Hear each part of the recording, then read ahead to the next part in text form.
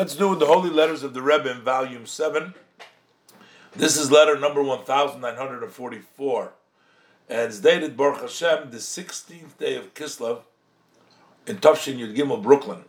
And the Rebbe is addressing it to the with titles Rav Chosid and Moreinu Rab Nissen Nemanov Sheikhya.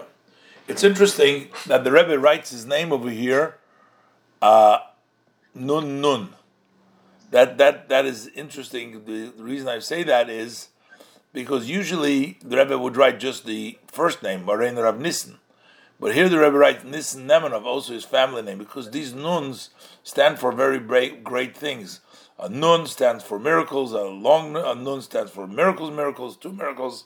So I think there's a very interesting, the Rebbe is addressing him, Moranan, to bring down the nin. That's his last name was Nemanov. Anyways, he was sort of the leader of the Chabad community in France at the time, and also the head of the yeshiva, the mashpi, the yeshiva.